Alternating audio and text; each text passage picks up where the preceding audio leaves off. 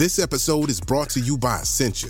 A better you starts with better hydration. Essentia is on a mission to inspire people to do what matters most. Their proprietary ionization process transforms water from any source into ionized alkaline water, providing water that's 99.9% pure with a pH of 9.5 or higher. Essentia overachieving H2O, the #1 ionized alkaline water. Shop now. Today, healthier is happening at CVS Health in more ways than you've ever seen. It's wellness destinations for seniors, including select locations with Oak Street Health and CVS Pharmacy. It's doctors, nurses, pharmacists, and everyone in between, offering quality care and support virtually, in person, and on the phone. It's in-home evaluations through Signify Health and meeting mental health needs through Aetna. And those are just a few of the ways healthier is happening. To see more, visit cvshealth.com/healthier happens together. CVS Pharmacy, Oak Street Health, CVS Specialty, Signify Health, and Aetna are part of CVS Health. Eligibility and services vary by location and individual. Hi, I'm Daniel, founder of Pretty Litter. Cats and cat owners deserve better than any old-fashioned litter. That's why I teamed up with scientists and veterinarians to create Pretty Litter. Its innovative crystal formula has superior odor control and weighs up to 80% less than clay litter. Pretty Litter even monitors health by changing colors to help detect early signs of potential illness. It's the world's smartest kitty litter. Go to prettylitter.com and use code SPOTIFY for 20% off your first order and a free cat toy. Terms and conditions apply. See site for details. Whether you're making a delicious family meal or a post-workout snack, choose the farm fresh taste of Eggland's best eggs. Only Eggland's best hens are fed their proprietary all-vegetarian feed. That's what makes their eggs more nutritious. With 10 times more vitamin E, 25% less saturated fat, and 6 times more vitamin D compared to ordinary eggs. Eggland's best. Better taste, better nutrition, better eggs. Visit egglandsbest.com to learn more.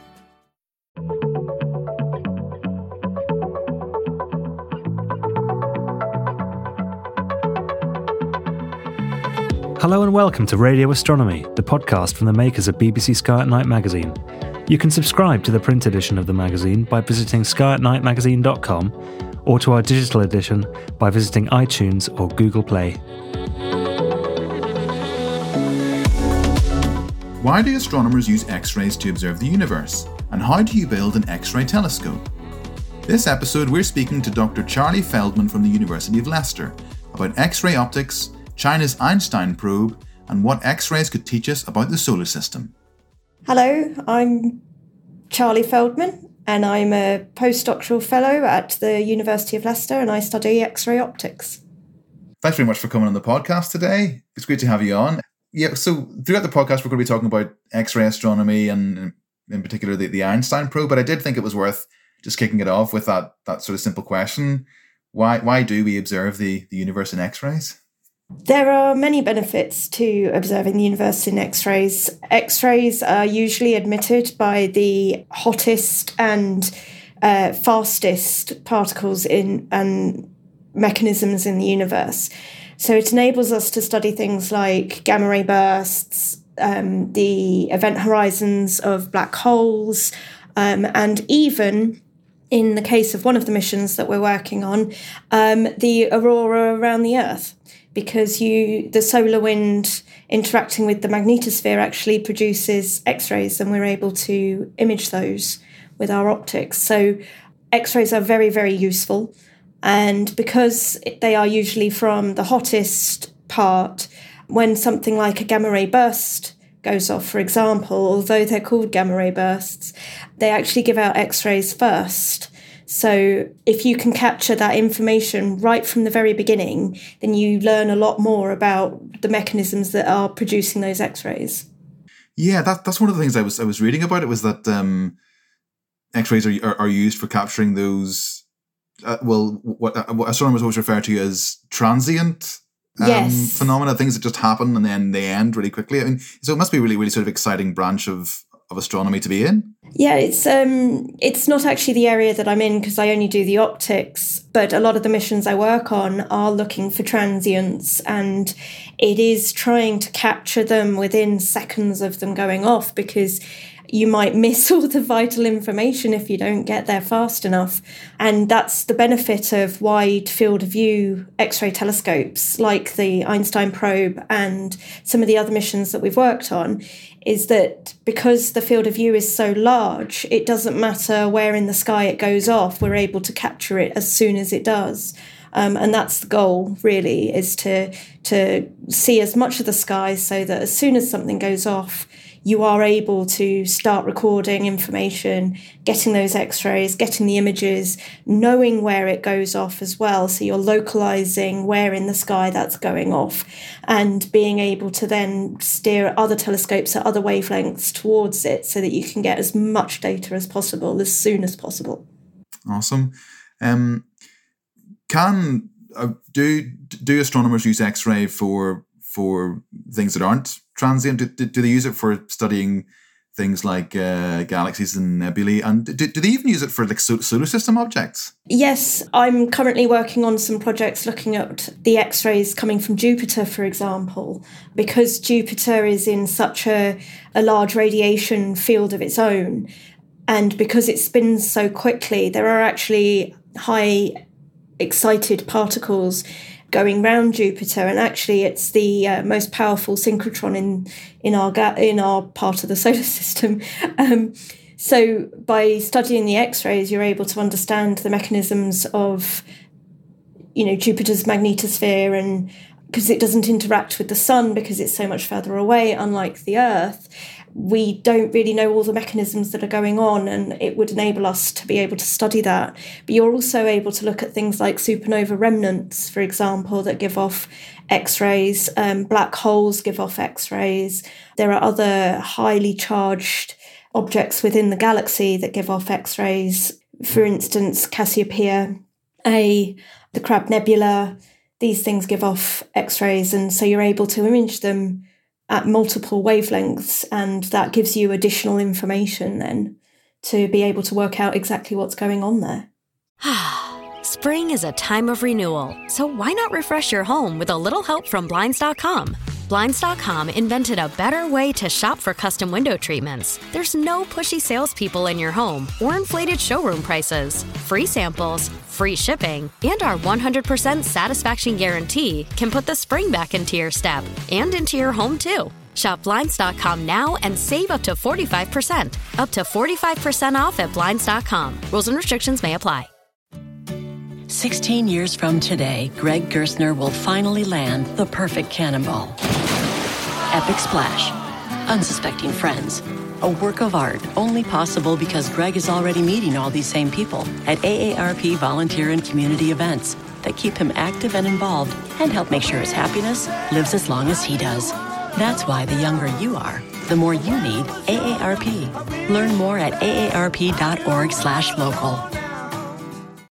When you need mealtime inspiration, it's worth shopping Kroger, where you'll find over 30,000 mouth-watering choices that excite your inner foodie. And no matter what tasty choice you make, you'll enjoy our everyday low prices, plus extra ways to save, like digital coupons worth over $600 each week. You can also save up to $1 off per gallon at the pump with fuel points. More savings and more inspiring flavors make shopping Kroger worth it every time. Kroger, fresh for everyone. Fuel restrictions apply. Yeah, that sort of idea of multiple wavelengths is really key, isn't it? Because I suppose it's sort of, early astronomers just had their eyes, didn't they? But now we can observe the universe and can see things that we can't see with our eyes. Isn't that right? That's exactly right. Radio waves, for example, play an important part as well, because for things like gamma ray bursts and transients, quite often very late on, when you can no longer see it in the X-rays, you will see a signal coming in through radio waves. And that gives you extra information as well, because it will normally end by going towards the lower parts of the electromagnetic spectrum. We still can't see those, but they are an important part of what's going on within the star or the galaxy or whatever that's giving off these radio waves. It's absolutely fascinating. I mean, it's probably worth moving on to the Einstein probe, because it's a Chinese mission, but I understand you and your University of Leicester colleagues have been quite heavily involved in it. Yes, it's a Chinese mission, and it's their first X-ray telescope, but the European Space Agency had a big role to play in it. And because the European Space Agency was involved, they asked for assistance from specialists across Europe with certain aspects of the mission. For instance, the Meteolario in Italy built the traditional Volta telescope that's in the middle of the whole satellite. Then at MPE in Germany, they were developing the detectors for the follow-up X-ray telescope, which is in the centre. And then we were the University of Leicester was responsible for helping with the wide field X-ray telescope, the WXT, which was a series of lobster-eye telescopes, 12 modules in total. And we were asked by the Chinese to help them because we have the expertise of working with these optics, whereas they've never done it before. So they were asking for help with testing plans, actually doing some of the tests and helping them with analysis and interpreting what the data was actually saying so that they could calibrate the instrument. We also led the calibration of one of the flight modules that was done at Panther, which is in Germany as well, so that we could get all the data and then they could cross-calibrate with the data they had in China to make sure that what they were getting from the instrument and what they were getting from their own facilities, which were brand new and built specifically for this telescope, could be calibrated and they knew exactly what they were getting out of it. So we've been working with the Chinese since, I think originally the first talks were in about 2013, but we've been properly working on the mission since 2019. So it's been quite a long time, really. Yeah, indeed. You mentioned the lobster eye optics, and that was something I really wanted to ask you about because it's so interesting. Because I was that sort of cropped up a few times when I was reading about the mission and University of Leicester's work on it. Just explain why lobster eyes? It's actually most crustaceans' eyes, really, rather than just lobsters. But basically, lobster eyes work by having this large field of view and lots of pores of very narrow pores pointing across a sphere. And the reason that they have eyes like that is that they generally live in very low-level light conditions and need to obtain as many photons as possible to be able to create an image. So they have this sphere eyeball, and then below it they have a sphere retina. And then all the pores across the sphere of the eyeball are pointing to this spherical retina to create this image of what they're seeing. And by having all of these pores, and they're so narrow, they're able to collect loads and loads and loads of photons. They also have this really large field of view, which is great because then they're able to see prey coming from loads and loads of directions. And in 1978, there was a paper that was produced by somebody in America who suggested that we might be able to produce X-ray optics, large field of view X-ray optics, by copying lobsters' eyes. So we have glass optics, which are made up of these really, really tiny pores, micropores. So they're called micropore optics, generally about 40 microns in width. And they're square, and we have this huge array of them, millions and millions and millions of these pores, so we're able to collect loads and loads of photons. They're then slumped to a spherical shape, and each optic is actually only about 4 centimetres by 4 centimetres, so they're really not very big. But then we tessellate a large number of those over a larger sphere, and we're able to create a full, large field of view optic. In the case of Einstein Probe, the optic has 6 of these MPOs by 6, so you have a total of 36 MPOs, and you're actually able to image half the sky in one shot because there's such a large field of view. Now, they do have 12 modules, so there's an awful lot of these modules, but each individual one has a huge field of view, which will enable the satellite to see any transient or gamma ray burst or exploding star as soon as it goes off, because they're seeing so much of the sky in one go that it doesn't matter where it goes off, they'll probably be able to see it. So yes, it's based on the principle of lobsters' eyes. We don't actually use any lobsters to make our optics. And I have had several questions about the care of the lobsters when producing these optics. So Yeah, we don't actually interact with any crustaceans. Yeah, so it's like no lobsters were harmed in the making of this No X-ray telescope. lobsters were harmed, no.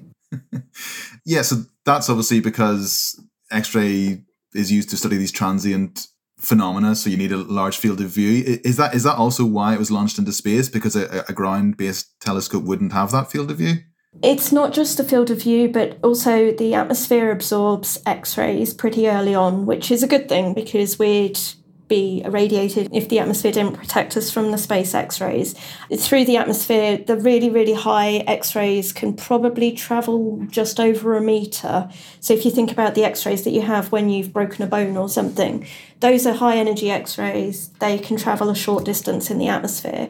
But when you're trying to get from space all the way down to the surface, the X-rays have already been absorbed by the atmosphere. So you can't do X-ray science from the Earth. You have to go into space. So all X-ray telescopes are always launched into space. Oh, okay. I think I was reading also that those lobster optics were also used on the Bepi Colombo mission too. To yes, Mercury? we were involved. From the University of Leicester produced an optic, a whole instrument called MIX, which is the Mercury Imaging X-ray Spectrometer, which is on Bepi Colombo. And actually, I built a small part of that optic, so I can actually say that I've built something that's in space, which is cool. But yes, we used the principles of these lobster eye optics, and in fact that was the first lobster eye optic to be launched into space, but because of the way they're getting to Mercury, it's not going to be operational till 2026, so we've still got a while to wait. And the lifetime of the Einstein probe mission, I think, is 2 years preliminary, so Einstein probe technically will finish before Bepi's even got to Mercury. So, we've worked on quite a few missions in between, but MIX was our first instrument that we built using these optics. But that's where our expertise comes from and why the Chinese asked us to help them with their mission. Yeah, I'd be really interested to know a bit more about that, sort of specifically your role in this and other missions. What do you sort of do on a day-to-day basis when you're working on a mission like this? I am responsible for optic design, modelling and testing. So I do an awful lot of sitting at a desk and doing computations, trying to work out the best combination of optic thickness, size, to get the field of view that we require to be able to do the science goals of each mission. So I would design the layout of the optics. Now, I didn't do that for Einstein probe, but I have done it for a mission called SFOM, which is a French-Chinese mission, and is also going to be looking for gamma ray bursts and transients, and is due for launch in June of this year. But I was responsible for the design of the optic, the design of the electron diverter, which sits behind the optic to stop electrons flooding the CCD and destroying the images. And then I've also been responsible for writing test plans and going to the test facilities and to test the optics and make sure that they're working as we expect. And then producing models to show that they are performing as we would want them to in order to achieve the science goals. So I do all of the work from the very beginning of the conception of what the optic might look like all the way through to the full testing of the final flight model. And it doesn't matter which mission it is, that is my role. So that's what I've done for SFOM, and for Bepi I had a slightly different role where I was doing a lot more of just the testing and I was doing some of the building. But then for SMILE, which is a European Space Agency mission, which is going into low Earth orbit to look at the solar interaction with the magnetosphere and the charge exchange between the solar wind and the magnetosphere. So that's an Earth observation instrument, but it's using a very similar optic, so I was still involved in the design of that and working on the testing and everything. So yeah, it's a lot of fun. I'm sure it is. I'm sure it's absolutely fascinating. And is the physics behind this sort of optics pretty much nailed down, or do you take things from previous missions and go, well, that worked well, that didn't work well, and then you sort of it's sort of adapted along the way? Yeah, the X-ray optics themselves work in the same way, no matter if they're a traditional optic like a Volta, where they basically look like nested dustbins. But those are huge and they weigh a lot. The science that the X-ray reflection that they use is exactly the same to ours, but our optics weigh an awful lot less. The problem with our optics is that because you've got all these millions of pores, you want each of them to focus at exactly the same point, and getting a square glass plate to slump and be a sphere and all of those pores to be pointing in exactly the same place is really difficult to do. So whilst we do learn from previous missions, we are always trying to improve the optics so that we can get a better and better sensitivity, be able to improve the resolution. So if you think about the first cameras on phones, for example, and how much clearer and cleaner and crisper the image is now, that's effectively what we're trying to do. We're trying to make these images as good as we can so that we are able to get as much science out as possible from whatever the mission goal is, whether it's looking at another planet or looking at exploding stars or looking at the Earth. It doesn't matter. We're trying to just improve the optics. And with the Einstein mission in particular, do you have sort of particular hopes for it, for what it might achieve? Well, it's already achieved a huge amount because it's just so big. But just that it proves how good lobster eye optics are, because they're so light, you can get such a good field of view, and just, proving that they are a fantastic way of creating an X-ray telescope so that we can get on future missions and go to new places like the outer planets, for example. Yeah, that was sort of going to be my final question. You know, if ultimately, if funding were no objective, were no limitation, can you sort of conceive of like a dream mission, like as a sort of dream scenario? For me that you would personally, I've recently started working, as I said at the beginning, on the idea of going to Jupiter and looking at X-rays at Jupiter. Now, there's several aspects to that, and I've actually got a PhD student who's looking into this. But you can either look at the Jupiter system as a whole and how the planet creates its magnetosphere and the charge exchange mechanisms you've got there, but also how the moons interact as they're going in and out of the radiation belts, because each moon is in a different part of its magnetosphere and in the radiation belt. So you can look at all those interactions, which would be fascinating. But you can also do the mixed science, so looking at the composition of the moons using X-rays, because whereas for mix, you've got the sun illuminating the Mercurian surface to give you specific X-rays depending on the chemical composition.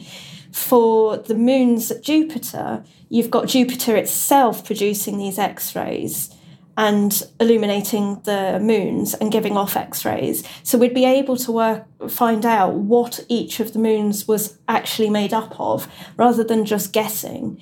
And whilst we have got X-ray missions which are in Earth orbit that have been taking X-rays of Jupiter, we've got a few photons. Because of the distance, we really don't have very much information, and also because there's such narrow field of view and we're so far from Jupiter's just a pinprick. So being able to actually go to Jupiter or Saturn and do the same thing, because it's got lots of moons, looking at how everything interacts, and some of the moons have magnetospheres themselves, so you'd be able to study that as well. So there's so many things that you could study. For me, it's getting an X-ray mission to the outer planets. Awesome. That would be amazing. Is that something that presumably there are opportunities when planetary missions are launched for scientists like yourself to sort of say that this is what we should have on board, we should have this on board? Yeah, the trouble with Jupiter is that we've got several missions that are heading there already, and it's trying to convince the space agencies that they need another one. Yeah. But we do also have the advantage that lobster eye instruments are so light that we have a good chance of getting onto some of these planetary missions, and that's what we're trying to do. But yeah, trying to convince people that this is the best science is what we're always trying to do. Amazing. Well, thanks for coming on the podcast today, Charlie, and sharing this with us. And, good luck with the Einstein probe and Bepi Colombo and all your endeavours. And I hope you do get the X-ray mission to Jupiter. Thank you. Thank you for listening to this episode of the Radio Astronomy podcast from the makers of BBC Sky at Night magazine. For more of our podcasts, visit our website at skyatnightmagazine.com or head to Acast, iTunes or Spotify.